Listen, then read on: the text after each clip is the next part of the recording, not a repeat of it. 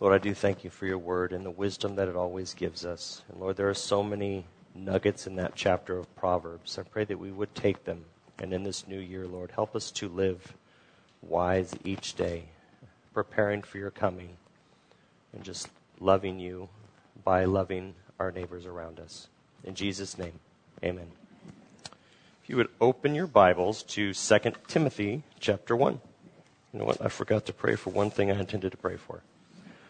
Lord, I do also pray for Pastor Bill, that you would be with him, and for all others who are sick, very sick in the church, that your hand would be on them, your healing hand. You are the great physician, Lord. Lord, just pray that you would get them through it, and Lord, that their strength would always be with you, and that they're always leaning on you. In Jesus' name, amen.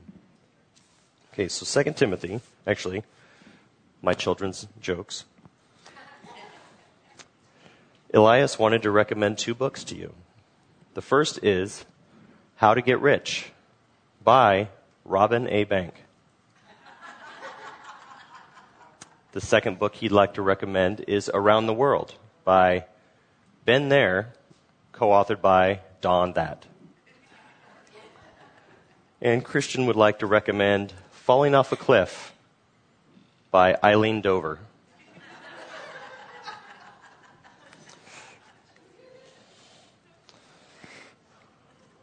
Okay, 2 Timothy. Excuse me. Okay. So, introduction to 2 Timothy. When we look at the book of Acts, I'm going to jump all the way back to the last chapter. We see Paul under guard in his own rented house. He's under house arrest, and he's there for 2 whole years. He was given liberty at this time. His friends were able to visit him, and he used this time for furthering the gospel. People would come to him. He'd answer their questions. And we got one picture of kind of what that looked like in Acts 28, where Jews would come. They'd talk to him. They'd go, we'll come back and hear you again on this. Or they'd go, no, you're kind of off your rocker, and they wouldn't come back. So we got 2 pictures of kind of what it was like for those 2 years. Now, it was during this time that he wrote what's known as the prison epistles, or prison letters. And they were Ephesians, Philippians, and Colossians, as well as Philemon. Now, after this 2-year stint, he was released by Nero. Nero was the one he appealed to. This is before he was off his rocker. And once he was released, he had a few more years where he went on another missionary journey, and he was preaching the gospel until he was rearrested by Nero. Now, in this second imprisonment, this is when 2 Timothy was written. Now, 1 Timothy was written in between those imprisonments. But this book was written somewhere in the realm of 64 to 66 AD. And as we read the letter, what you're going to see is the final urgency in his words. He knows that he's close to being executed.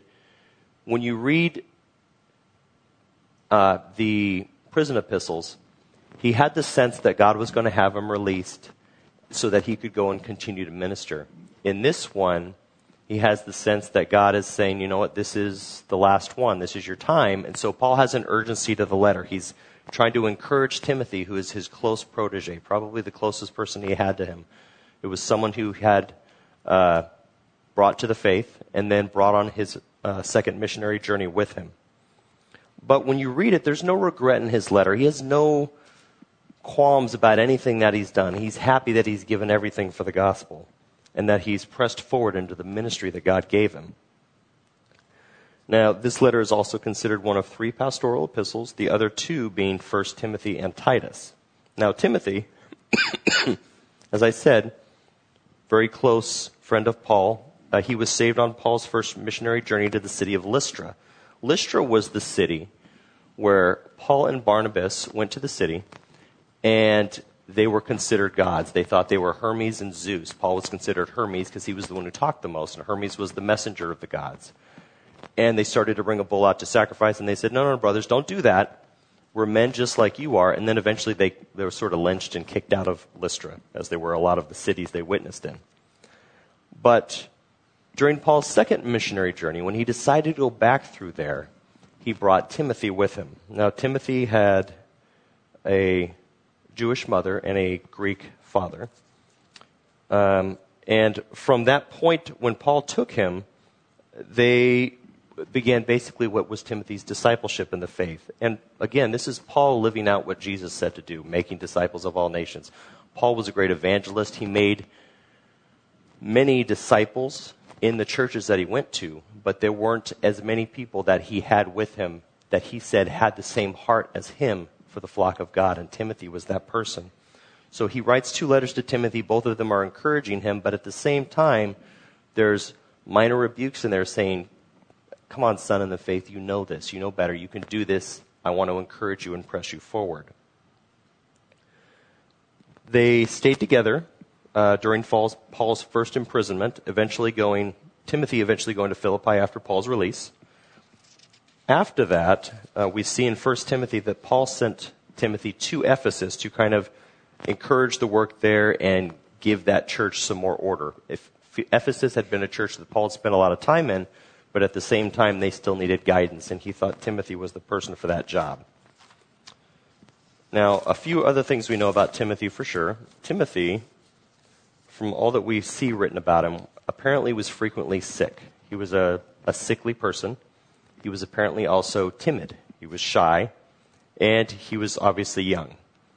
And again, like I said, he was Paul's closest companion. He was a son in the faith. So with that, we'll delve into verse 1.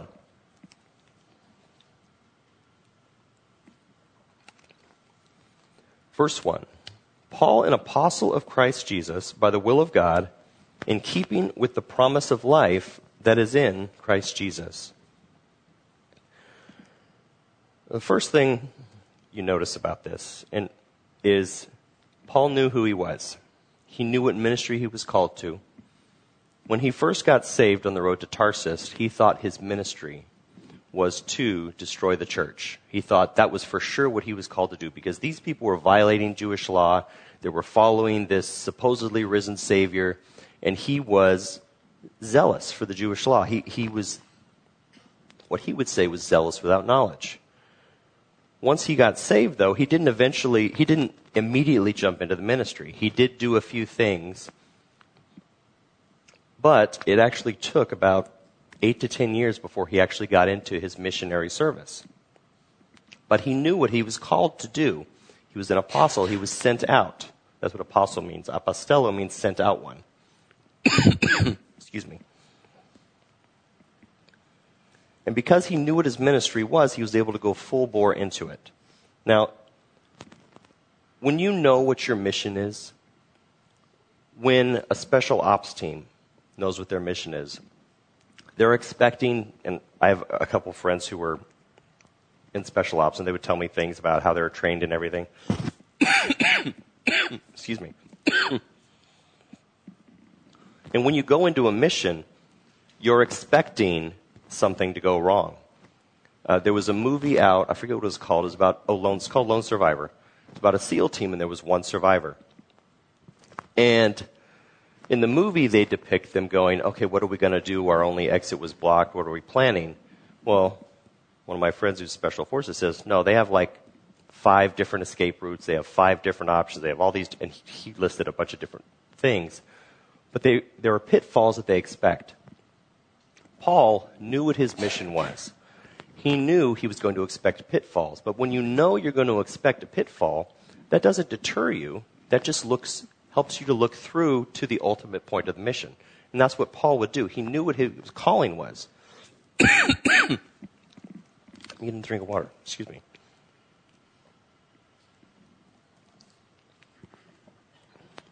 So even though there are pitfalls along the way, he was confident that he could get through them. He wasn't discouraged by it. And even though there's obstacles, all of us have some specific purpose, some specific mission. We can get through those obstacles, those pitfalls. There's going to be sicknesses sometimes. Paul had a thorn in his flesh. There are all sorts of things that will happen. But we can get through them when we know what our purpose is. Now, how do you know what your purpose is, what your mission is? Paul knew he was called to be an apostle. And really the only thing I can tell you is that you need to pray about it. And then once you pray about it and God gives you an answer, you write it down. Now in Habakkuk 2:2 it says, write the vision and make it plain on tablets that he may run who reads it. So once you've prayed about it, once you've written it down, carry it in your pocket, post it on your wall. We have several verses in our kitchen typed out, and they're posted on the cupboards. And one of them is the one I've memorized that I can't remember. It's 1 Peter, I want to say 2:17. And it's not our ultimate mission statement, but it's the mission of how we treat everybody. And it says, God, I just had it again and I lost it. It says, love the brotherhood. No, what is it? Christian, what is it? Honor all people, love the brotherhood, fear God, honor the king. So when we look at that and we've treated somebody poorly or talked about somebody poorly, we go, no, we need to go back to what our mission is as far as how we treat people. So you keep those things written down. There was one thing, and I think I've mentioned this before in the past, is I thought for sure out of high school I was going to join the military. And there were a couple different, I thought first it was the Marines and then it was the Army, and it was kind of blocked by God on both accounts because the door closed. It wasn't the right thing. But the verse that got me through that kind of disappointment was in 2 Timothy, actually, chapter 2. It says, you therefore must endure hardship as a good soldier of Jesus Christ. For no one engaged in warfare entangles himself in the affairs of this life, that he may please him who enlisted him as a soldier. That's one of my favorite verses, and that's kind of the verse that's how I see myself. I'm not actual military, but I am in God's military. So, whenever I go through something difficult or something doesn't go my way, I go, okay, well, it's a hardship I have to endure. I'm a soldier for Christ. He has me on different missions. I kind of go where he directs, but I expect the hardship, but I push through it because I know it's what his plan is. So for me, that's one of my verses. But everybody has some verse that God hits them with, and that's the verse that they need to carry around and go, okay, God said this, God gave this to me, I'm going to keep it, and I'm going to keep trudging forward no matter the pitfall. Sorry, I'm coughing a lot more than I expected. Now, my children have asked me this question also. I've told them, God's got a purpose for you. God's got some ideal that he's going to set up for you. And they're young, and they're like, well, but what is the purpose God has for me? I don't know what it is. And I said, well, I don't know what it is. I don't know what the grand scheme is. And then I told them, I know what he wants you to do right now, though, because he says it. So I take them all the way to Exodus 20. You know what the fifth commandment is? It says, honor your father and mother. I said, that's God's will for your life.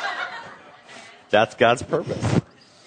And they go, no, okay, I know that, but I want something else. I said, and I tell them, I said, just as when someone is a young Christian, God gives them only things they can digest, he slowly teaches them and raises them up. So as you're young, you listen and you grow and you become diligent and more things become visible and apparent as to what God wants you to do. And that's the one verse I always give them. I said, God is going to, the more you are faithful to that verse, there are things that God will reveal to you. There are things, and so Mariah has in her mind her future already, which I'm sure that doesn't surprise anybody. And I think I've shared this before too. She believes she's going to run a water park with her own bakery attached. Cupcake bakery. That may be the case. And so if that is the case, we kind of encourage her with that, and she bakes all the time. And she's even got a design for her water park. But if that's the case, then God will open the door for her, and she'll use that for God's glory in whatever way possible. And so, just like with my children, God has some mission, something, some vision he wants you to have and to push forward with.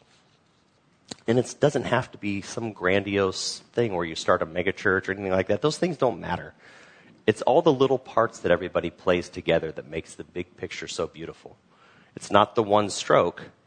It's all those strokes that got put together. And I read somewhere that the Mona Lisa took 5 years to make or something like that because he kept going back and adding to it. And apparently it's some fantastic piece. I don't think it's fantastic, but apparently it's a fantastic piece of art and the way it's done. But what makes that picture so beautiful to everybody is how much he put into it and all the different techniques and things.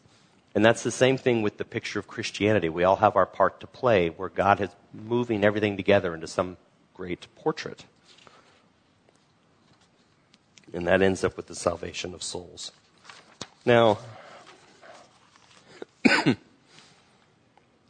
Paul ends verse 1 with the phrase, in keeping with the promise of life. And I think that's significant because Paul was at death's door at that point, physically. Yet, it didn't matter to him because he knew he was alive in Christ. For us, this is just passing through. And Paul knew it was just passing through. He knew he was going to be with Christ for eternity. So even though he was at death's door physically, because of the promise of life he had in Christ, he was encouraged, and he was using that as an encouragement for Timothy as well. Verses 2 through 5. To Timothy, my dear son, grace, mercy, and peace from God the Father and Christ Jesus our Lord. I thank God whom I serve as my ancestors did with a clear conscience. As night and day I constantly remember you in my prayers.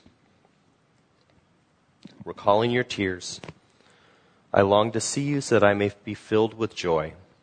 I'm reminded of your sincere faith, which first lived in your grandmother Lois and in your mother Eunice, and I am persuaded now lives in you also. Now, a couple things in there, just real quick. Just as Paul could say when he was a zealous Pharisee, he says, I've kept the law perfectly. And in Philippians he said, I kept it perfectly, but it really meant nothing. But he did his very best to make sure he kept his conscience clear when he became a Christian. He made sure he was focused. He kept everything that was going to distract him from Christ away.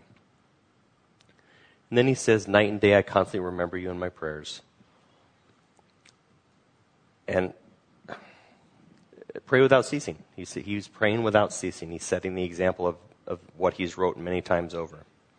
And when he says recalling your tears, I have a feeling this is when Paul was pulled to prison the second time. And Timothy may have been there.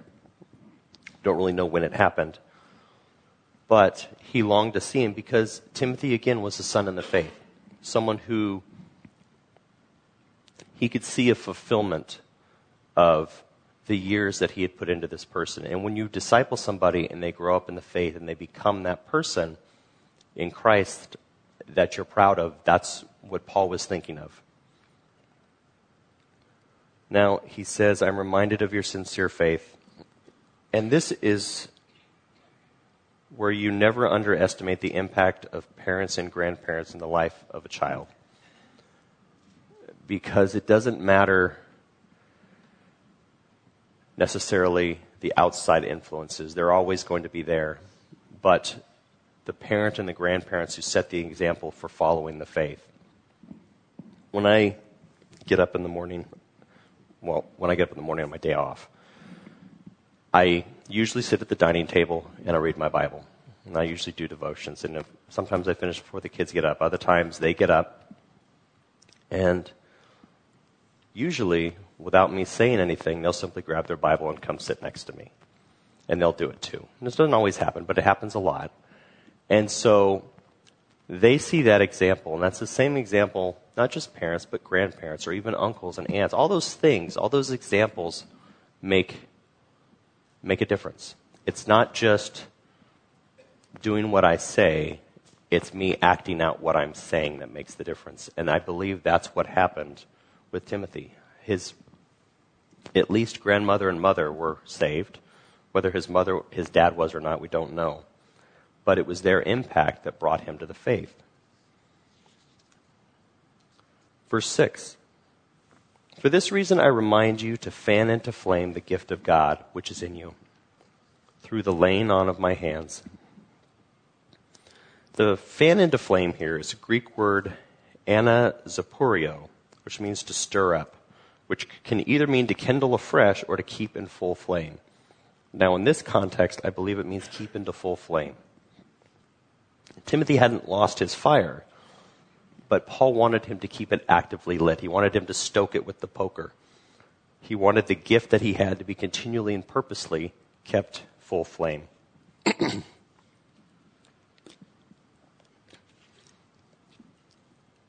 Now,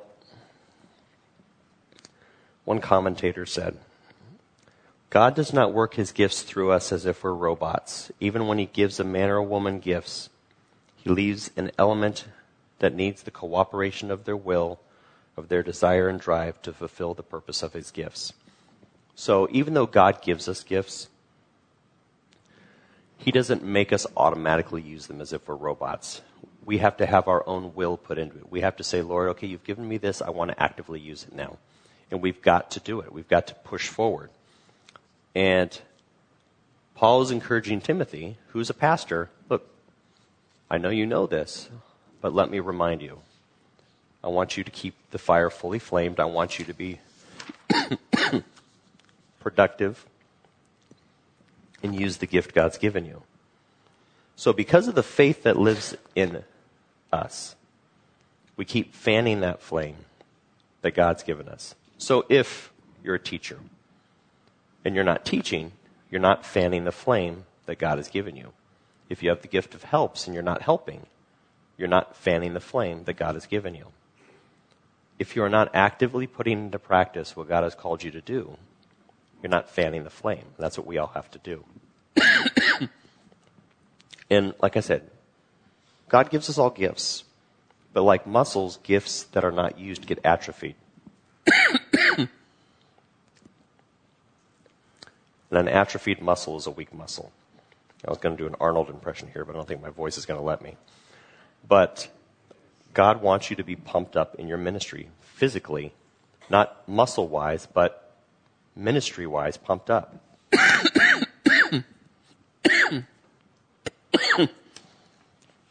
But we can't we can't wait for God to passively use us. We have to actively pursue it. God will work through us, use us to help others, but he wants us to step forward. Excuse me. Verse 7.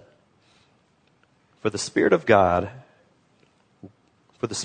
gave us does not make us timid, but gives us power, love, and self-discipline. This is one of the places we get the impression that Timothy was a timid person. We get the impression that though he was probably a loving individual, he had a heart for the flock of God, as Paul said, that he might have been someone who hated confrontation. And honestly, that's something I think a lot of us can relate to. We all face situations where we feel timid and afraid.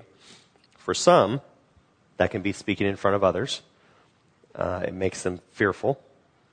Others are just afraid of confrontation. Others are afraid of looking foolish. We're all afraid of looking foolish. No one likes to look dumb. So when someone asks us a question that maybe we can't answer, we feel maybe inadequate, but we're afraid. We're not always going to have all the answers. Or maybe we're afraid of the rejection. But we all have a fear of something. I'm going to tell you what I fear. I fear public speaking.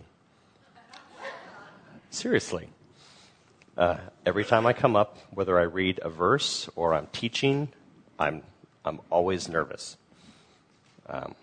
But I can't actively fan the flame if I'm not obedient to do what I'm told. I'm also afraid of talking to just people in general sometimes because honestly, I don't know what to say. I'm in the flesh a loner. I don't feel the need to talk a lot. And so I have a hard time. So when Bill says, go say hi to your neighbor, I'm like, okay, well, I can say hi. And even that's nerve-wracking sometimes. Even though I know you, it can be fearful. But those are things that I'm trying to overcome. And I know a lot of people share similar things to that. I know a lot of people go, I don't like when they do that because I don't want to shake anybody's hand.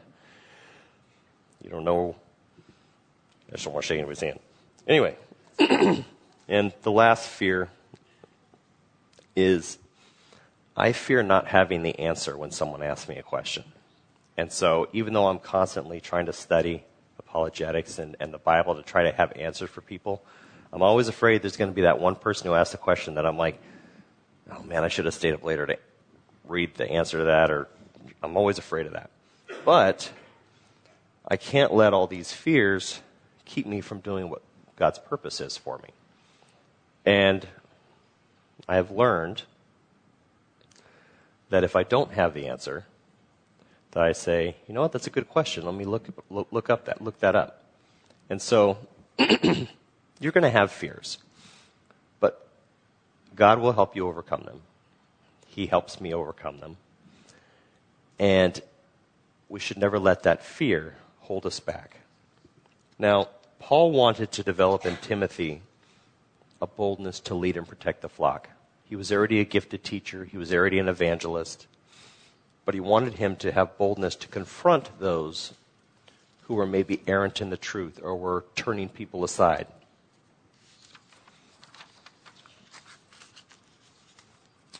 And you find that in between 1st and 2nd Timothy, one commentator said there's 25 different places in those two books. There's 10 chapters in those two books.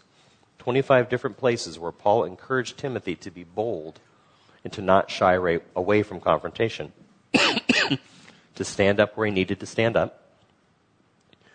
And this was something that Timothy needed to hear. Now, here's homework for you. Read 1st and 2nd Timothy this week and find those verses and find encouragement for yourself to be bold in place of the fear that sometimes walks with us. And that will help you in your walk with God as well. Now, when it comes to fear or timidity, the first thing we need to recognize is it's obviously not from God. It could be from personality, which in my case, in many cases, it's personality. I'm a shy person.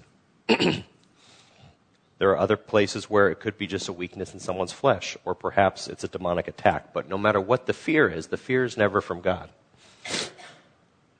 The second thing we need to recognize and understand is what God has given us, and that's of His Spirit. Now, what does the Spirit of God do? We're listed 3 things here. One is it gives us power. And we're told in Acts 1:8, you shall receive power when the Holy Spirit comes upon you, and you shall be my witnesses. And that's what the power is for. It's not for our own glory, it's not for our own gain, but it's to be it's to be witnesses for Christ. The second thing is love. Now, this tells us a lot about the power that He has given us. Now, a lot of people think of power, the world does, in terms of who I can control. How can I get people to control and do what I want them to do? But that's never been God's definition. Jesus set the example for ultimate power when, in John 13, on the night before He was to go to the cross, it says He knew God had given all things into His hands. So the Father gave all things into His hands. And what did He choose to do? He chose to get down and serve and wash the disciples' feet. And that's what ultimate power does. That's what it loves. It serves. He humbly washed His disciples' feet. And if the God of the universe is willing to do that, how much more should we? Now, the last thing, it says it gives us self-discipline, or it gives us a sound mind. The ancient Greek word here has the idea of a calm, self-controlled mind, which is in contrast to what panic or confusion might be. And I know we have all had that, because a lot of times people might ask us a question, or all of a sudden somebody goes, you're a Christian, aren't you? And the first thing in your head goes, yeah, I'm a Christian. Gosh, I hope he doesn't ask me anything. I don't know. Because that's what goes through my mind. And I know I'm not the only one. But it's that sound mind. That's what His Spirit gives us. To where we don't have to know everything, but we can go, okay, Lord, I've studied what I can study. I've read what I can read of your word. Let your Spirit use me in whatever manner possible. And that's what having a sound mind is. You don't have to be panicked. You can just go, okay, well, Lord, this is the chance you've given me, the opportunity to witness. What is it that I need to say? Even if you can't answer the question, you can still be the calm, controlled, self-disciplined, loving witness that you need to be.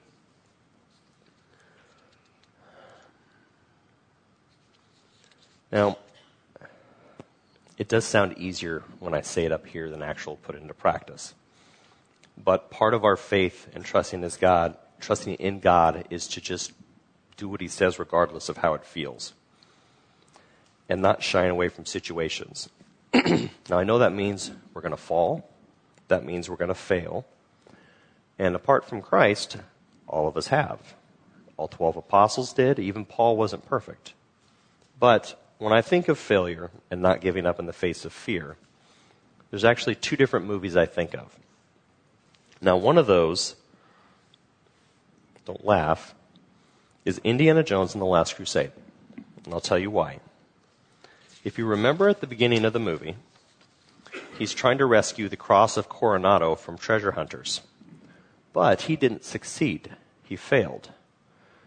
But the guy told him, the guy who was chasing him said, "You lost today, kid, but that doesn't mean you have to like it."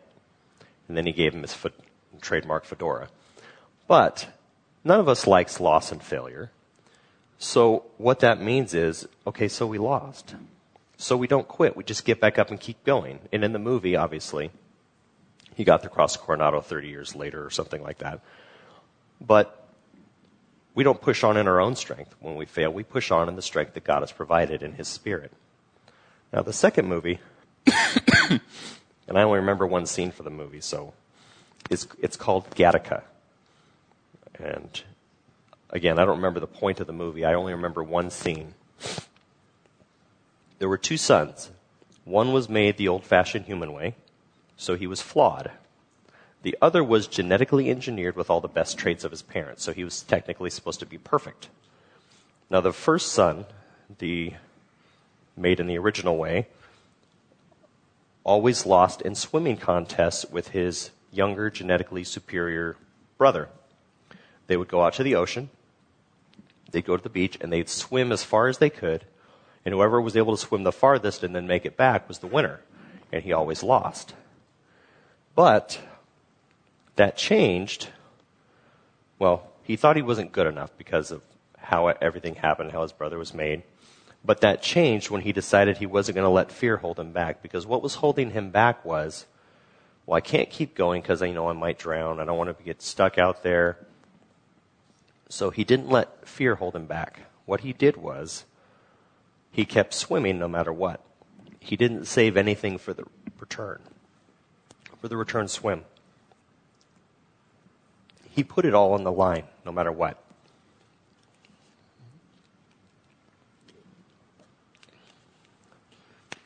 And in the movie, you see him keep swimming.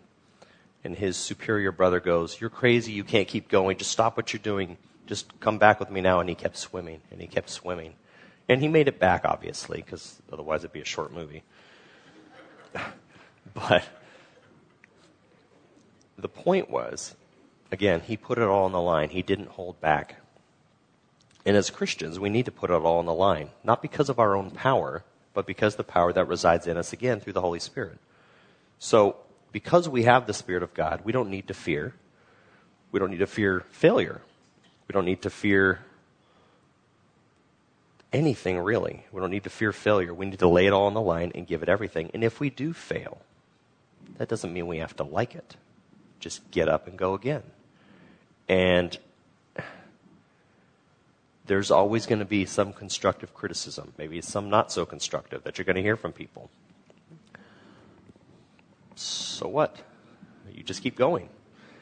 And that's, I tried to relay that to my kids. They're like, so-and-so said this to me. Okay. But that doesn't have to do with it. That doesn't mean anything. You just get up and you try harder. You do more, whatever you can.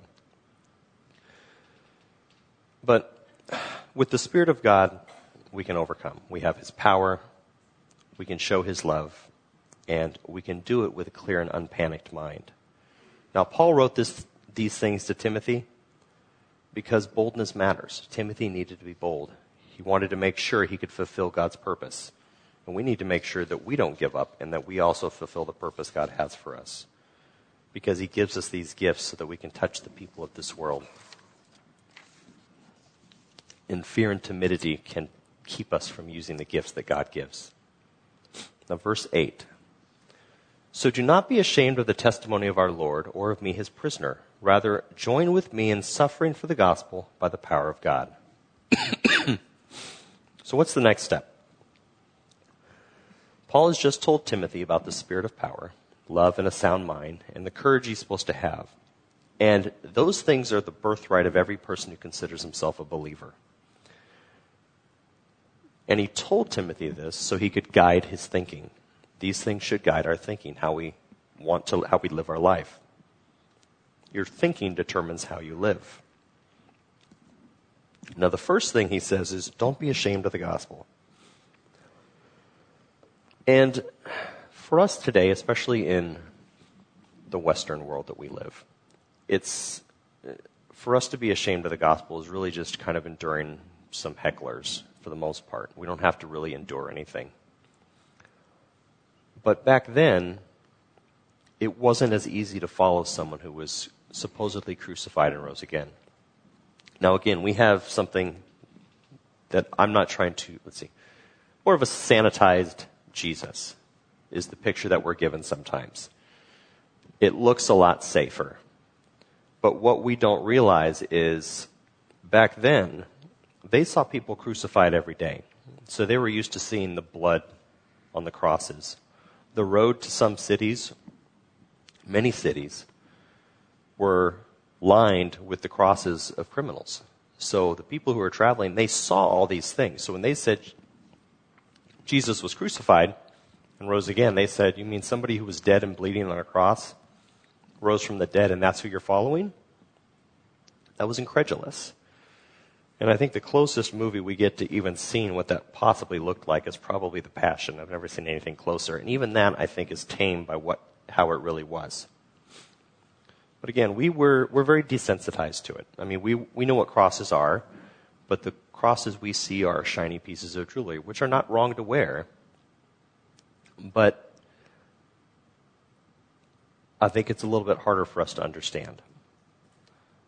But regardless of the heckling or whatever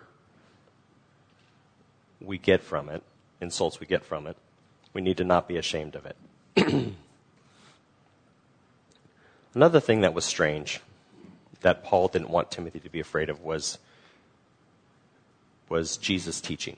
Now, Jesus taught, if you want to be great, you be the servant of all. Jesus taught to be like a child in faith. Jesus taught to serve like a slave. Jesus taught that instead of trying to be first, don't be afraid to be last and put others ahead of you. And this is things that, again, just like today, people go, why would you do that? Back then, it was the same way. Why would you do that? Because that's God's way. And he didn't want Timothy to, again, be ashamed of those things. And again, in verse 8, it says, join with me in suffering for the gospel. Timothy has been with Paul most of his ministry. He's seen exactly what Paul has suffered. And Paul says, go ahead and join me in this. And I just think that's fascinating. Just because he's seen it all. And if anything, someone who's not a true believer would probably shrink from that. As we'll see later on, people did. But obviously not Timothy. I believe church history says Timothy, or tradition says Timothy was also martyred. But he didn't shrink from it. And we need to not be ashamed. We need to take the mindset that we're given in verse 7 and apply it to how we live. And not be ashamed of what God has done for us. Verse 9 and 10. He has saved us and called us to a holy life, not because of anything we have done, but because of his own purpose and grace. This grace was given us in Christ Jesus before the beginning of time. But it has now been revealed through the appearing of our Savior Christ Jesus, who has destroyed death and has brought life and immortality to light through the gospel. It says, who has saved us and called us. We'll start with that. It says in Romans that we didn't seek after God. He sought after us. It says there is none who seeks after God. So what God does is he comes and he knocks on the door of the heart, and he waits for us to respond. He sought us first. So whenever someone senses it, it's their job to respond. And again, it says it's not according to our works, but according to his purpose. And this explains why God has called us. He didn't save us because we were anything special. We're all clay and dirt. In fact, when it says he chose Israel, he says, I didn't choose you because you were better than any other nation. You're actually more stubborn than all the other nations combined. He says, I chose you because I have a purpose for you. And it's the same reason he chooses all of us. Again, this goes back to the purpose that he gives us. And you're going to find this a lot in this book. Then it says, according to the grace which is given us in Christ Jesus before time began. Just as a couple, when they know they're pregnant and they plan for the baby, and a lot of times there's this stage during pregnancy where the woman is nesting and she's creating her little nursery and everything like that. Before time began, God was planning. I think this is a weird analogy, but it's almost like God was nesting. He was getting ready for us. He was planning. He knew exactly what was going to happen. From eternity. I mean, he's outside of time and he's thinking of these things. He planned for us the purpose. And then it says, but it has now been revealed by the appearing of our Savior Jesus Christ, who abolished death. I think it's significant that now that we're Christians, we don't have to fear death. Death is always going to be there until Christ comes again and gets rid of it, finally. But death doesn't take anything from a Christian. The one thing it does for a Christian is it graduates us to glory, where we get the new body. And then it says, and brought life and immortality to light through the gospel. In the Old Testament, we had glimpses of heaven. We had glimpses in Isaiah 6. We have a couple of glimpses in Ezekiel, and there's other places. But Jesus brought about more knowledge of heaven than anybody else did. We have the book of Revelation and all these other glimpses that he talks about through the New Testament. So everything that was murky in the Old Testament with little snippets here and there becomes a lot more clear. And we're still in the dark on some things. But he's brought more information than anything else about life after death. And Jesus, of course, because of that, is the most reliable spokesman concerning that, more than anyone who's had a near-death experience. Just my opinion on that real quick. I don't believe in them, and I'll tell you one primary reason. The testimony of most of those witnesses contradicts with what the Bible says about heaven. And the Bible is the supreme authority. And so if their witness contradicts with the witness of the Bible, their witness is wrong. I don't know what they saw, but it wasn't heaven. And another motif of those near-death experiences, a lot of people will say, in heaven, everybody's saved. So universalism is the concept of a lot of those. So Jesus is the ultimate authority when it comes to that. Verse 11 and 12. And of this gospel I was appointed a herald and an apostle and a teacher. That is why I am suffering as I am. Yet this is no cause for shame, because I know whom I have believed, and am convinced that he is able to guard what I have entrusted to him until that day. So far from being ashamed, Paul was honored, because he knew who he believed. And I think it's important. It's not what you believe, as far as well, it is what you believe. It's not how much you know. It's who you know. And the more you know Christ, the more intimate you become with him, the more you can trust him. The more, like Paul, you go full bore again into what he has for you. And this explains why Paul was so bold in his work. He knew who he believed. He knew he could trust him. He left nothing behind. He went full bore.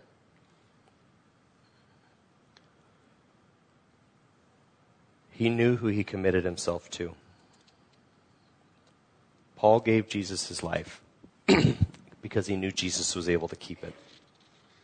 He knew he couldn't keep his own life. You know, a lot of times we believe that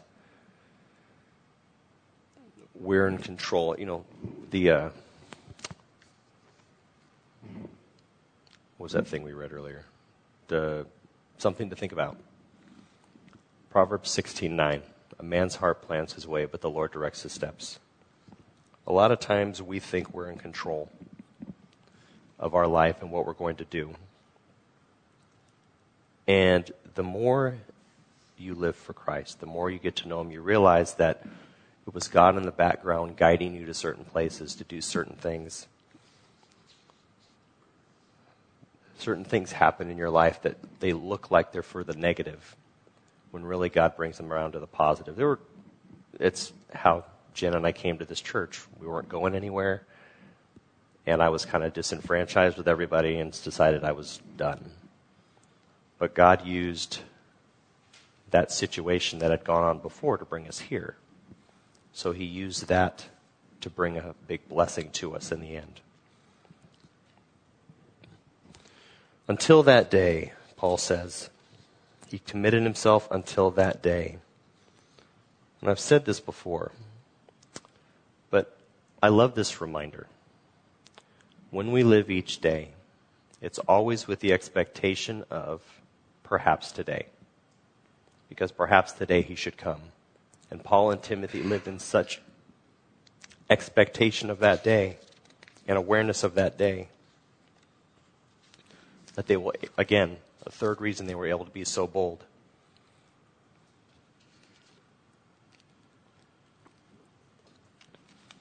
One commentator said, to the degree we commit our life and all that we are and have to Jesus, to that same degree, that day will be precious to us. Verse 13 and 14. What you heard from me, keep as the pattern of sound teaching. With faith and love in Christ Jesus, guard the good deposit that was entrusted to you. Guard it with the help of the Holy Spirit who lives in us. He says hold fast, or he says keep as the pattern. And that word suggests that someone's going to try to take things from us, take something from us, and that's the truth of Christ. And you'll find out later in this book, chapter 3, that there's all sorts of false teachers out there. In fact, Paul warns about them frequently, not just in this book, but who try to take the truth from us. And as this is a pastoral epistle, he wants Timothy to realize that and to hold fast so he can minister. But even if you're not a pastor, you need to hold fast to the truth. Because if we don't, then we can be shifted around by every wave of doctrine that's out there. Verse 15 and 16.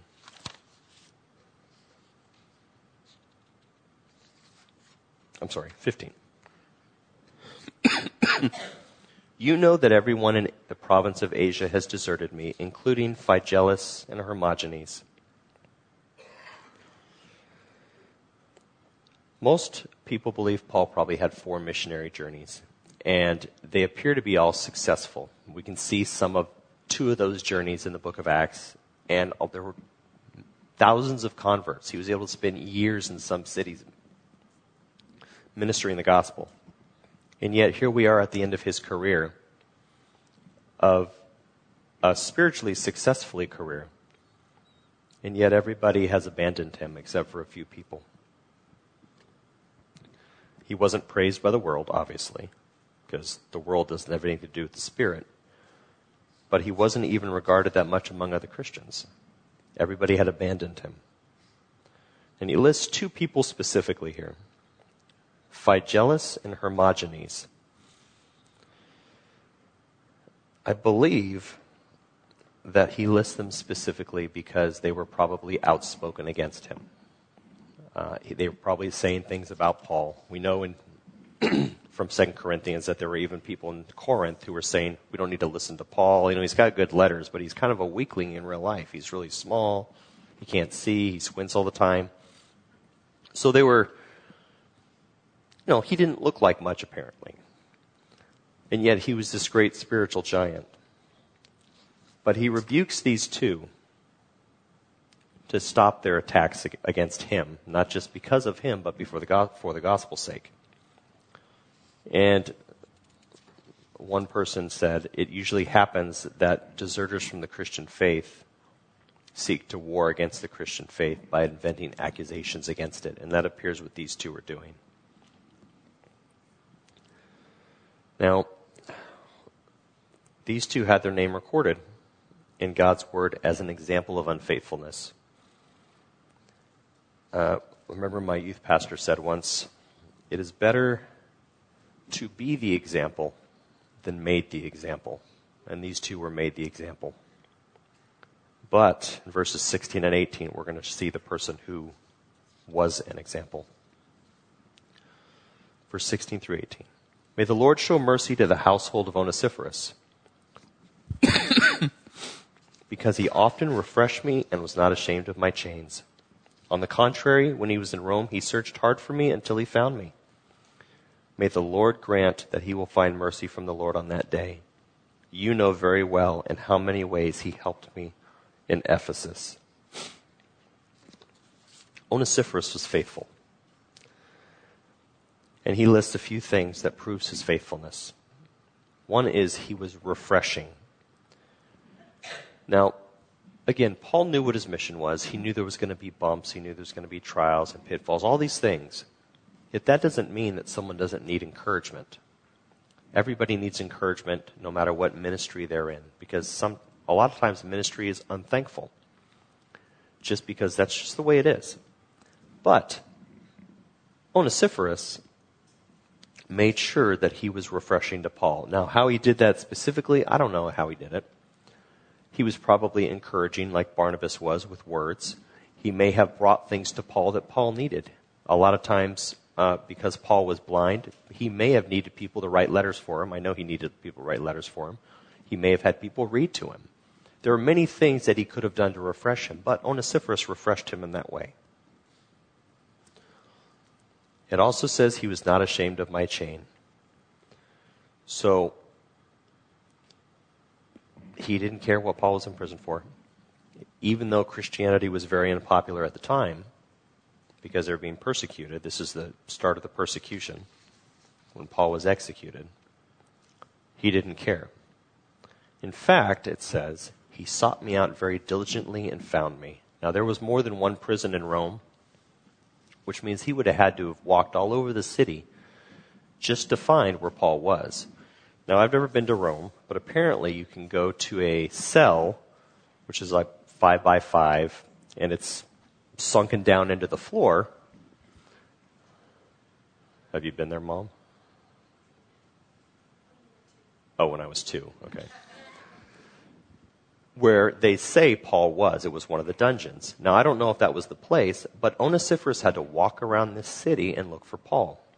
He was faithful. He wasn't ashamed of his chain, and he refreshed Paul. And Paul prays for him and says, I want him to find mercy from the Lord in that day. And those 3 things can almost sum up this chapter perfectly, because Paul wanted Timothy to be refreshing to those around him, and we need to be refreshing to those people too, to other people. We need to not be ashamed of not just Christianity, but the chains that can be associated with that. And we want to be zealous for other people. We want to be servants.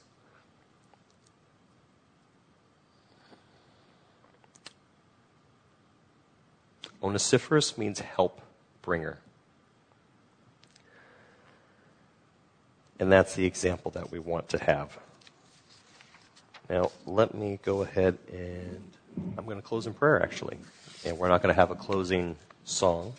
So after I pray, have a blessed week. Lord, I do thank you for your word. Lord, there's so many things that we can learn from it. And just as Timothy was timid at times, so can we be. And Lord, as our country seems to be moving to a post-Christian era, Lord, may we continue to stand strong in the truth. May we be bold, as you instructed Timothy to be. Lord, thank you for your word. I pray that we would always take advantage of it. And Lord, I pray that everybody would do their homework and look up those 25 verses and just be encouraged again through your word. In Jesus' name, amen.